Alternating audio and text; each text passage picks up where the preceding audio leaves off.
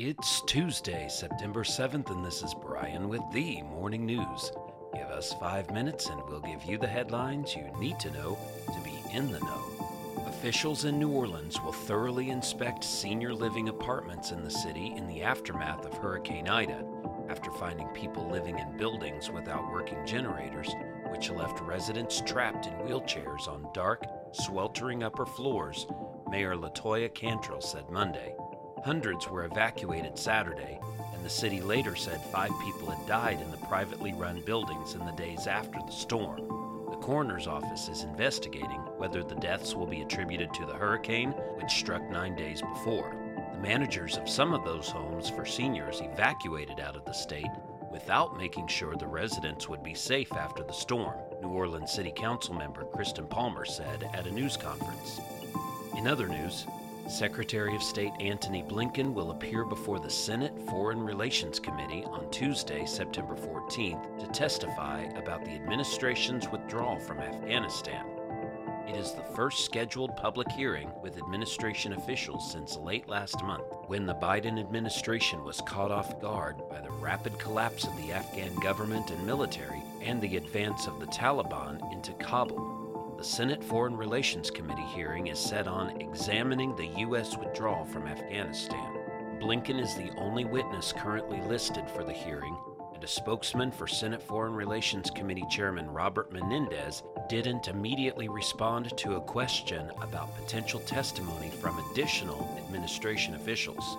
The hearing likely marks the start of what is expected to be a lengthy public grilling for administration officials by Congress amid a slew of unanswered questions about Biden's exit plans in Afghanistan, including how the White House was caught off guard by the swift collapse of the U.S.-backed government and how to get remaining Americans and Afghan allies out of the country.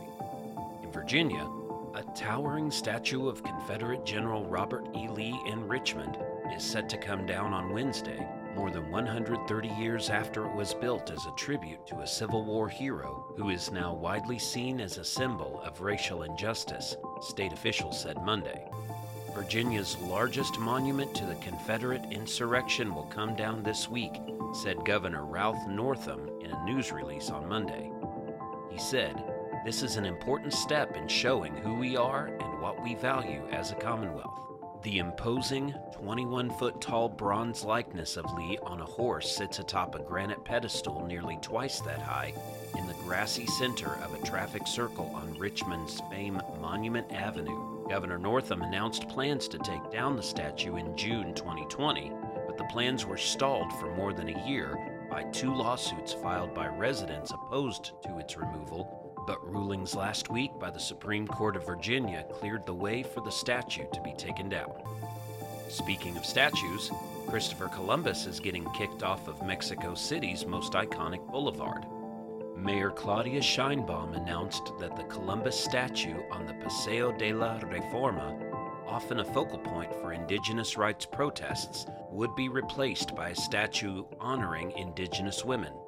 She made the announcement on Sunday, which was International Day of the Indigenous Woman. The Columbus statue, donated to the city many years ago, was a significant reference point on the 10-lane boulevard and surrounding traffic circle is, so far, named for it. The statue was removed last year supposedly for restoration, shortly before October 12th, which Americans know as Columbus Day, but Mexicans call Dia de la Raza, or Day of the Race, the anniversary of Columbus's arrival in the Americas in 1492. And twin giant panda cubs were born at Madrid Zoo on Monday in a boost to conservation efforts for the vulnerable species, whose numbers have been rebounding thanks to an international captive breeding program. The pair, whose gender is yet to be determined, are the 5th and 6th cubs of Madrid's female panda Hua Zhu Ba and her partner Bingjing, the zoo said. 2 technicians from China's Chengdu Panda Breeding Base will assist local veterinarians in checking the health of the pink hairless newborns. Now you know, and you're ready to go with the morning news. These headlines were brought to you today by Podmeo. Start your podcast easily at podmeo.com, the world's #1 podcast hosting.